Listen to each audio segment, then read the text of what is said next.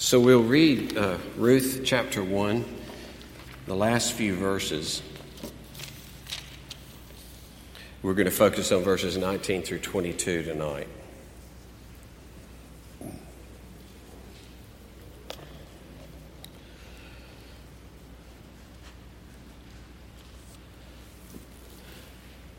So as you can see in the handout, the first part of the chapter structure is 1 through 6. They went to Moab, they returned from Moab. So that's the way the Hebrew, begins and closes off a section. And then 7 through 22, she set out with her two daughters to return to Judah. Verse 19, they went until they came to Bethlehem. So that's one part of the beginning and end, but it's as though the narrator said, however, there's one more thing. And then he includes this section 19 through 22, and you'll see it repeats itself. They came to Bethlehem at the beginning of barley harvest. So commentators point out that what the narrator's doing is he's closing off and saying they're back, but one more thing, the final expression of her pain, the crying out of her agony. We've got to add that. And then she's back in Jerusalem. So it's a way to underscore this final apex expression of Naomi of her pain. So that's how this spins out here in the first chapter. And then we'll look some at the structure of her cry here in the second part of that. So verse 19. And you notice at first it was she with her two daughters-in-law, but now it's the two of them. So Ruth was a minor character. The main character was Naomi. And now, because of Ruth's confession, because of Ruth's importance in this story, it's the two of them return. So the narrator's underscoring it's a different situation because of Ruth's confession, because of Ruth's presence. The two of them went on until they came to Bethlehem. And when they came to Bethlehem, the whole town was stirred because of them. And the women said, "Is this Naomi?" She said to them, "Do not call me Naomi," which means pleasant. "Call me Mara," which means bitter. For the Almighty has dealt very bitterly with me. I went away full, and the Lord has brought me back empty. Why call me Naomi when the Lord has testified against me and the Almighty has brought calamity upon me? So Naomi returned, and Ruth the Moabite, her daughter-in-law, with her, who returned from the country of Moab. And they came to Bethlehem at the beginning of barley harvest. Let's pray. Lord, bless us as we dig into this passage, this stirring cry and exchange with Naomi and these women. Help us to learn how to deal with our pain and suffering and how to keep you front and center in the midst of everything we go through, Lord. To count you as our sovereign who brings all things about in our lives, no matter from what evil source they may come. You ultimately are the sovereign over our lives, and nothing else and no one else is. Help us, Lord, all the more to lay hold of this central truth of Scripture. We ask for your glory and honor. Amen. So, in addition, as we've said, for Ruth being one of the most beautiful pieces in ancient literature, it is also one of the most encouraging pieces of literature. It's encouraging because it focuses on the problem of human suffering. God doesn't ignore human suffering. He writes books about it, right? Brings it front and center. Let's talk about suffering. The whole book of Job, of course, is about that as well. So the writer describes, as we've seen quite abruptly, the death of Naomi's husband and her two sons. It gives this feel. Naomi turns around and suddenly all of her closest loved ones are dead. There's no description of how they died or why they died. It reflects how cruel and capricious life can be. No explanations, no reasons, just senseless, shocking, shattering tragedy. There it happened, just like that. I had seen my good friend Mike Sartell in October. He was on the board with me at RYM board for several years. And just that December, he was coming back from their Christmas vacation. A car crossed the median, crashed into their car. He was killed with his 6-year-old son, who was friends with our son. And then, while also, this is when we were in Columbus, while also in Columbus, Chuck Armstrong, who had been to seminary himself, was teaching Sunday school. He had a regular job, but he was a great teacher. He was teaching Sunday school, taught on Sunday. Monday, he got to feeling bad. Tuesday, he checked in the hospital. It was pancreatitis. Thursday, he was dead. That's the feel of Ruth 1-6, chapter 1, 1-6. Suddenly they were all there, they're in Moab, and then everybody's dead. The feel of this chapter. So now, with this double ending, so to speak, it ends in verse 19. They came back to Bethlehem, but let's hear one more thing. Let's hear her cry about her suffering and her statements, her crying about God himself. But you could say that this, at verse 22, it's the end of Act 1. It's the Moab loss, the Moab tragedy, the Moab episode, or the stage is set in Moab. And now we've come back. So it's interesting in 19b when it says they came to Bethlehem, because up to that point, where hours and hours of traveling have just been compressed into a few verses. All this time of traveling. But then when she arrives, the cameras start rolling to catch all the details. The narrative slows down here. And to catch the subtlety of this, the Hebrew language here, one commentator translates it this way. When they entered Bethlehem, all the women of the town buzzed with excitement because of them, saying, "Is this really Naomi?" And the emphasis, it's an exclamation, and the emphasis isn't on this, it's on Naomi. Can this be Naomi? Why, it's Naomi. No way, this could be Naomi. And they're all just going crazy. Well, that's especially painful for Naomi to hear her name, Pleasant, just over and over and over. Pleasant's here, Pleasant's here, Pleasant's here. And she stops the party, right? No way.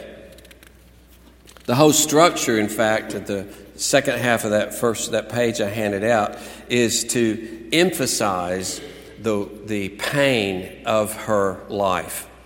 And you'll see here the emphasis of Shaddai, who's the Almighty, Yahweh, who's the covenant God name, but they're the same God, two aspects of his sovereignty. And you'll see it's Shaddai, Yahweh, Yahweh, Shaddai. So that's a typical Hebrew way to describe something. And it's very carefully laid out, and the contrasts are strong, as we'll see in the second part, the wordplay 2. Yahweh has spoken against me. Shaddai has pronounced disaster upon me. And then wordplay 1b, I full went away, empty has brought me back, Yahweh. Right? Just the strong Hebrew emphasis, almost poetic. It's hard to get out in the English. But it's to bring out all of her pain and sorrow. And of course, it's as though she says, hold on, none of this Naomi pleasant stuff, right? Pleasant, lovely, I won't have it. It's not true. Don't call me pleasant, call me bitter. This is a mockery on my life. This name is a mockery to my life. It reminds me of the Desire Street projects in New Orleans, built in 49 with federal Title III money. And by 58, they had an elementary school, Carver Junior High, Carver Senior High.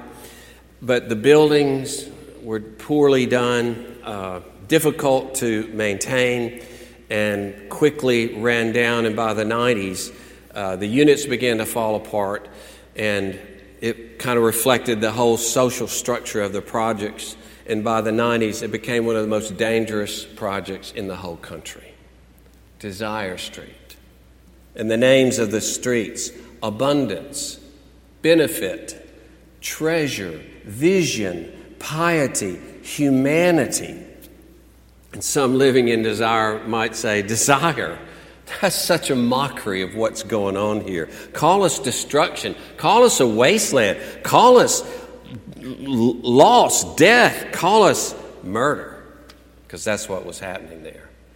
Well, that's what Naomi's reacting to. This name means nothing. It's diametrically opposed to my life. Twice she denies the meaning of her name. First, it's a command, don't call me. Then it's a question, why call me? Pleasant Disaster is a better name. And this Mara, taken from most obviously from the place in the wilderness where they couldn't drink water because it was bitter, and it was named Mara. And so it calls to mind that. It calls to mind the service of the Israelites in Egypt, which in Exodus 1:14 says they made their lives bitter with hard service. And Job himself, with all the suffering that he went through, he said, he's made my soul bitter. Bitter indeed has the Almighty made my life. And this recalls what she said in verse 13 when she told the daughters, my life is much too bitter for you to share because Yahweh's hand is stretched out against me. And now it's intensified with the verb form. And literally it reads, the Almighty, we can't do this in English, but in Hebrew, the Almighty has bittered me. Has bittered me. That means just, invaded my life with sheer bitterness. And then the emphasis on the change. I went out full, but who brought me back poor? Yahweh did it. The emphasis, and this isn't a wrong thing she's doing, it's an honest thing she's doing. I went out full, I came back poor because of Yahweh. This is what He has done to me. I was almost as to say, I was full until Yahweh got a hold of me. Then it went south once He got a hold of me. I was good until Yahweh brought me down. Of all people, Yahweh Himself. She charges Yahweh with this drastic change. And that's a good thing. Okay? Sounds pretty rough, but this is a good thing that she's doing. A thing of faith that she's doing. And in verse 21, when she says that the Lord has testified against me, this is a law court word. It's usually used in a judicial context, so it has this technical force that God has testified against me. He's given testimony against me. And from such a source, Yahweh, there's no refutation of that testimony. There's nobody can stand and give another testimony. He's testified against me. It's over. And that carries into the second clause, so it means not so much as he says the Almighty has brought calamity against me, but this is the pronouncing of the sentence of calamity. See? So He's borne witness against me, and He's pronounced the sentence, the verdict, calamity on you.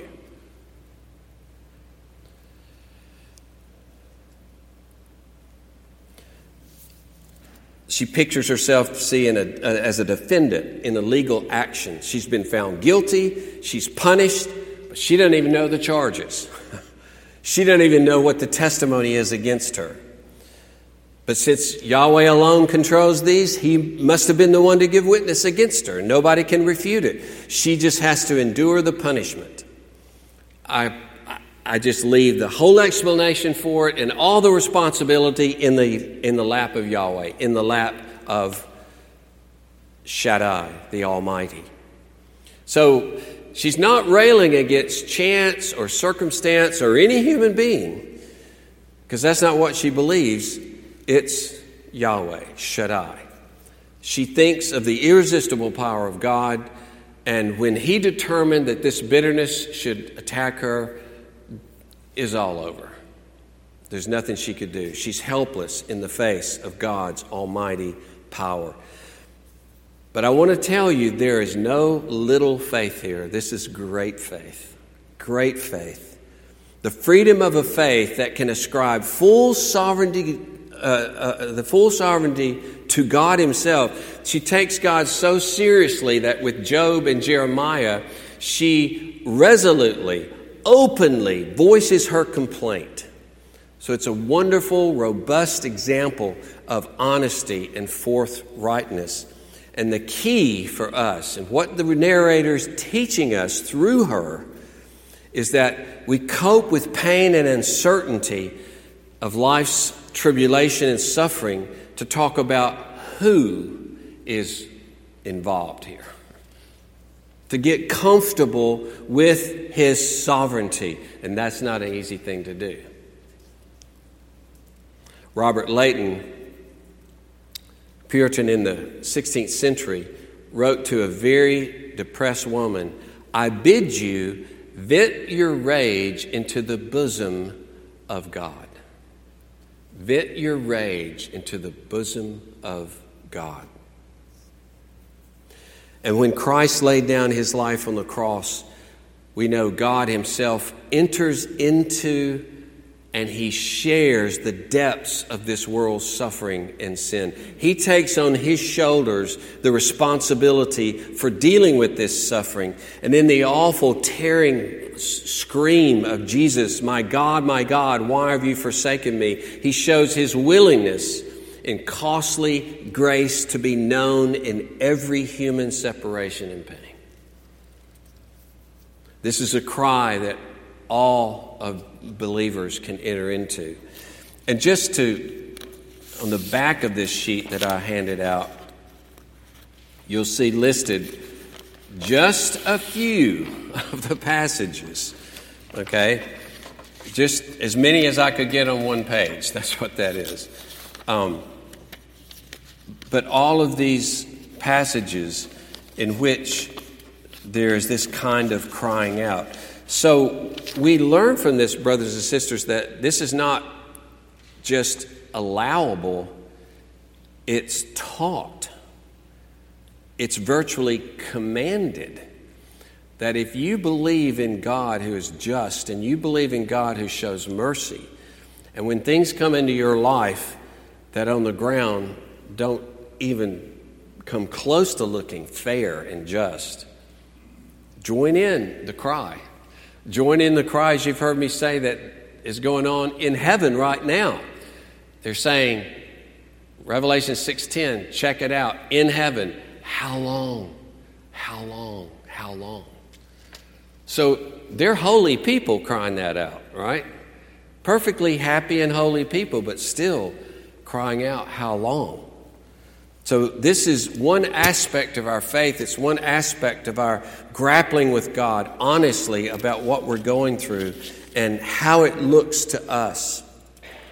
So she is modeling for us, and the narrator is setting before us utter honesty, the recognition of mysterious and sometimes seemingly unjust workings of God. And we're not ignorant of that in this church. We're not ignorant of, no person in here is ignorant of that. Yet ultimately, this is a positive view of God, that he controls the universe, and he normally controls it with justice, and this just doesn't look right, right? So you're grappling with God. It's ignoring him is not the way to go, or just throwing up and saying, and here's how bad we get. You know, you're going on a picnic and you say, wouldn't you know, it would rain today, right? We just figure God's going to mess me over, right? God's going to do things to me. These people thought the opposite. God's going to do us good. God's going to be fair to us. God's going to do, justly by his people. What's going on, God? We thought you were on our side. We thought you were with us. We don't see what's happening here. You see, there's an honesty there. There's a recognition that we expect God to do good things for us. Now, so there's a balance because all things work together for good. And so we know He's got this good purpose. But this doesn't eliminate this cry that continues to go on in the hearts of God's people. Because we have faith, because we have real dealings with God, because it matters how we and God are doing and how things look on the earth. And of course, she falls in line with all believers that recognize it's God Himself that does these things and allows these things in my life. The biblical mindset. Not God standing by helplessly. Oh, wait a minute now, Satan. You've gone just a bit too far in killing this person. I'm really getting upset about what you're doing. You know, like God's helpless, watching Satan. Or that God's absent. He's turned His back. And He turns around and says, what in the world's going on here? I turned my back for a minute and look what happens, you know. What other God is there but the God who is absolutely involved? As He says in Isaiah 45, verses 6 and 7, there is none besides me. I am the Lord. There is no other. I form light and create darkness. I make well-being and create calamity. I am the Lord who does all these things. He's not ashamed of that, you know, like whispering the second part or whatever. I do all these things. He's never involved in evil. He's not a part of evil. But He is the sovereign over all things that happen. And He owns it. I'm the one that does these things because I'm the Lord and there is no other that is running this show.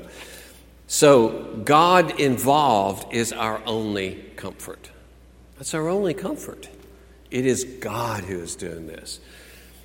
And I say again and again to myself, the God who gave His Son gave this to me. The God, and then even more close to Christ Himself, the one who rules the world is the hand that rules the world is the hand that was crucified for me. The hand that was crucified for me is the hand that controls this situation. Still, I'm going to be honest with God about how it hurts, honest with God about how frustrated I am, how confused I am, how it feels like He's turned His back on me. You see, you can trust Him and you can rely on that He's working all things together, but you can also cry out just the way you feel, the frustration that you're experiencing, and let Him know your heart and how well or not so good you're doing in any situation. And beware, though, it doesn't mean that God approves the tragedy or delights in the tragedy, because He is, in one sense, an enemy to all our pain.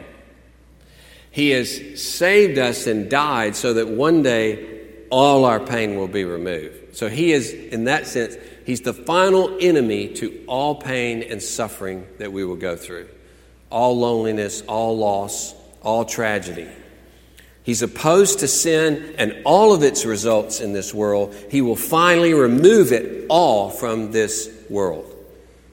That's why in Revelation, there's not only the emphasis of purity in heaven, but the happiness of heaven with sin and misery removed. You've heard it many times. He will wipe away every tear from their eyes.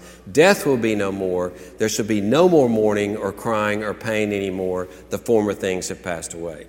So don't think God is ultimately passive about your suffering. But He has a purpose in your suffering, and part of that purpose is for you to engage with Him realistically. You know, what are you doing here, God? I don't get this. You pull the rug out from under me, and this hurts, and I'm frustrated, and I'm confused. I'm devastated. I'm numb. I'm paralyzed. I don't know what to do. Fair things to cry out. That's an honest, wonderful interaction with God Himself, rather than say, well, you know, I figured it probably wouldn't turn out that way anyway. because you're not really that much of a God involved in my life. That tends to be that would be my temptation. It's just say, well, yeah, I don't deserve anything anyway, and whatever. Just downplay it instead of what Naomi's doing, which is being held before us as our example to honestly deal with God. And you might read this several times and ask the Lord, teach me to be this honest. Teach me in the particulars of my life to be this straightforward with you. Because the narrator's not saying, oh, can you believe she did this? Can you believe she said this? This is terrible. Now, there perhaps is a little bit of aspect of not recognizing, at least in this emotional moment, what God is doing. So we might emotionally cry out to God honestly, and then as we get more of our feet under us, we realize how God's going to work this out, or we begin to trust that He's going to work it out. All of this is just an honest interaction with God. But more briefly, I want to talk just a little bit about the signs of hope in the bitterness of life. We've got the cry of bitterness in the cry in the bitterness of life. But what about the signs of hope in the bitterness of life? Well, one you see, we could, if we were doing a discussion, we could ask about it. But verse 22, they came to Bethlehem at the beginning of barley harvest. So, verse 1 of this chapter, there was famine. Verse 6, there's food for his people. It's the barley harvest. So famine has turned into harvest in this chapter. You begin with famine, you end with harvest. So there's a bit of uplift in this last phrase, right? There's a slight ease in the terrible tension of this chapter. This seems to in some way reverse the downward spiral of the story. And even in the Hebrew, there's a pause at the end of verse 22. And they came to Bethlehem at the beginning of barley harvest. Kind of the echo of possibilities, the barley harvest. What does this mean?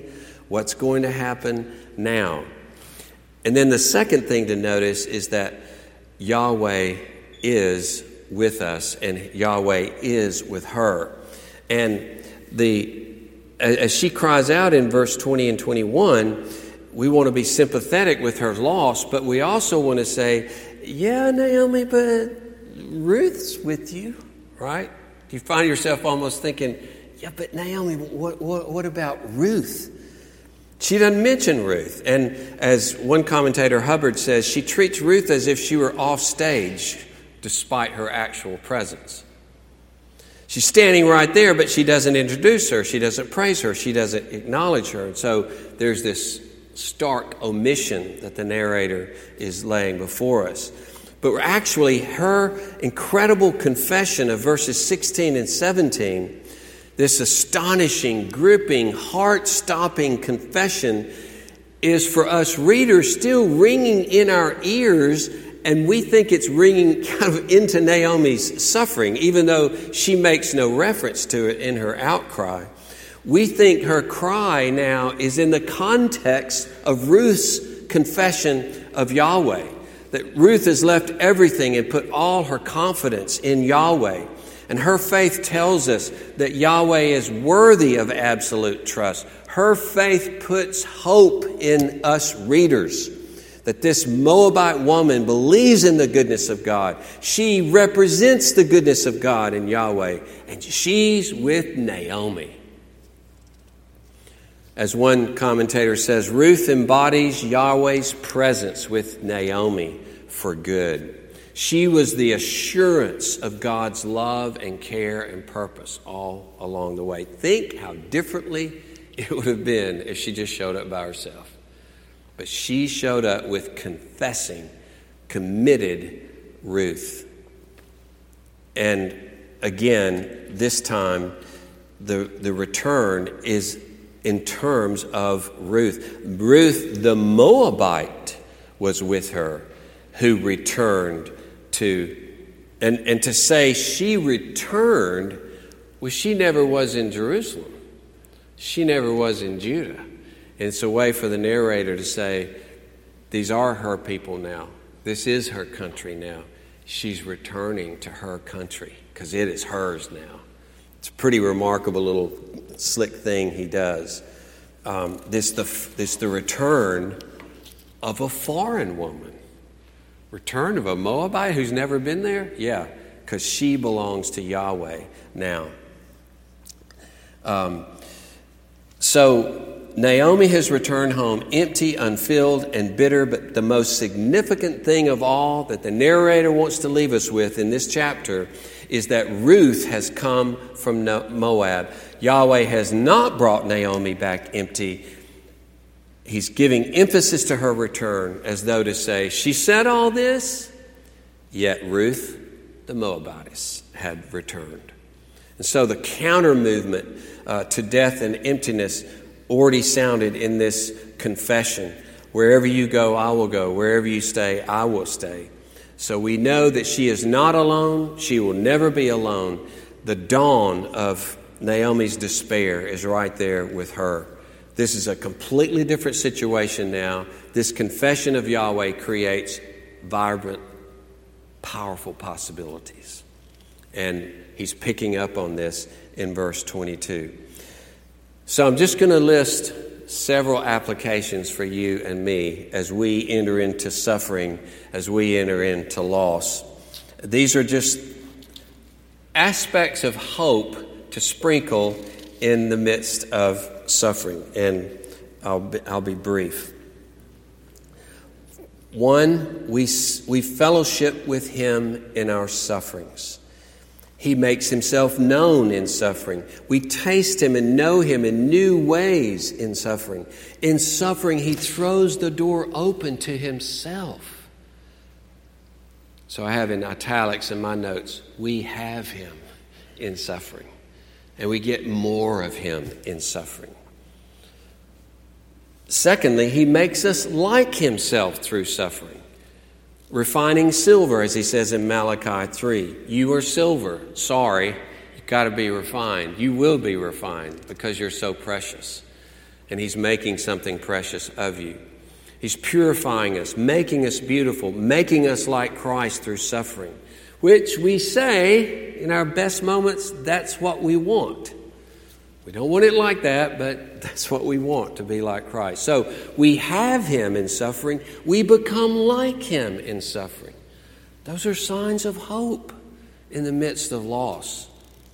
Thirdly, he makes known his glory through our suffering. We partake of the misery of this life alongside everyone else, but how we react to it, how we grow in it, how we worship in it, and love others in the midst of it, that constitutes the difference we bring. That's our light in darkness. The glory of God in our lives is the hope and faith and love that we show in the midst of loss. As Peter says, the glory of God rests upon you. And it's manifested to others.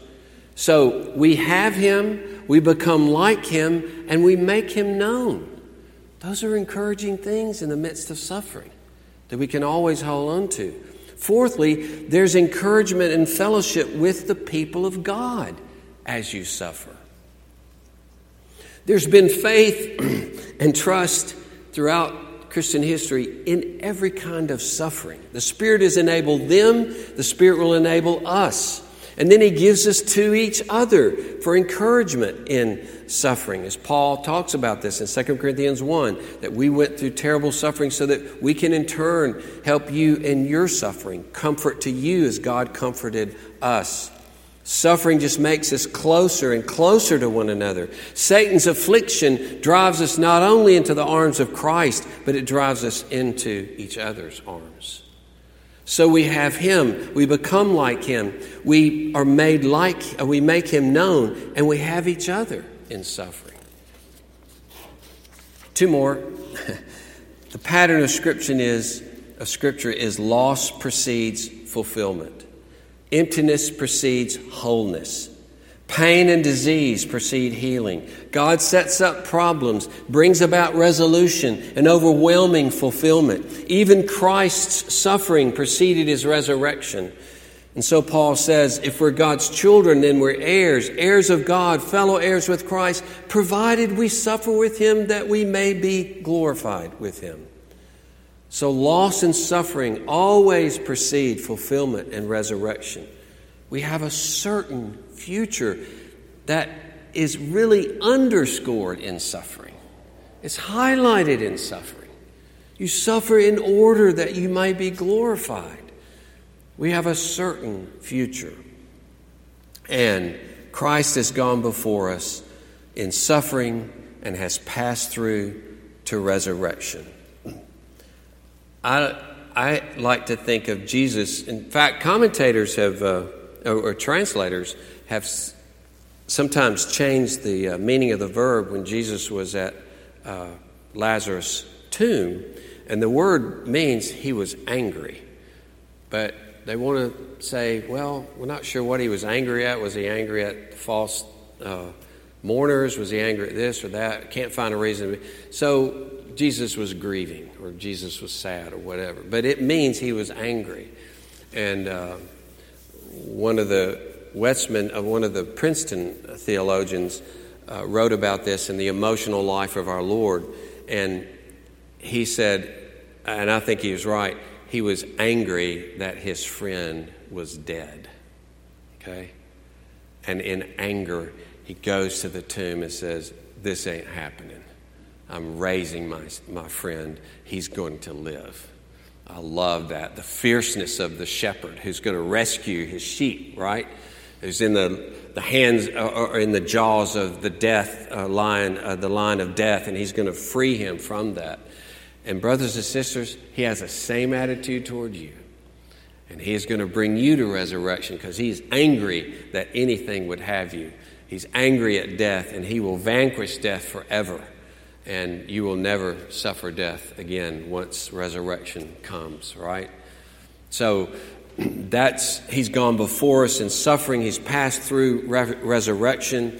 And he himself then did that so that he would be able to raise us, to guarantee that all of us would experience resurrection. So we can always know we have a pioneer in our suffering and a brother in our suffering who's gone to resurrection, and he will bring us to. That's why he did it, to bring us through there as well. Well, let us pray. Lord, we thank you for the incredible honesty, forthrightness of Naomi's cry and her rejection of her own name. Even though we know by the end of this book, it can be pleasant again. And you were working all along through her bitterness to bring about a joy that she couldn't have imagined. And so you're doing with us. So, Lord, give us this rich pattern of tapestry of reactions to you so that we're honest with our pain, honest with our suffering, honest with our confusion, our paralysis, our numbness. And yet, Lord, that we do put ourselves in your hands. We do believe in and put our hope in what you are doing in our lives, even though we feel like at times we can hardly stand it. Give us grace, Lord, to have all of these wonderful reactions to our glorious and great sovereign God. And give us, as we've just gone over, these signs of hope that we have. Our interactions with you, our knowing you, our making you known, Lord, our having each other. Thank you, Lord, for these blessed comforts that we have in all that we suffer. We pray that you would bless us in Jesus' name. Amen.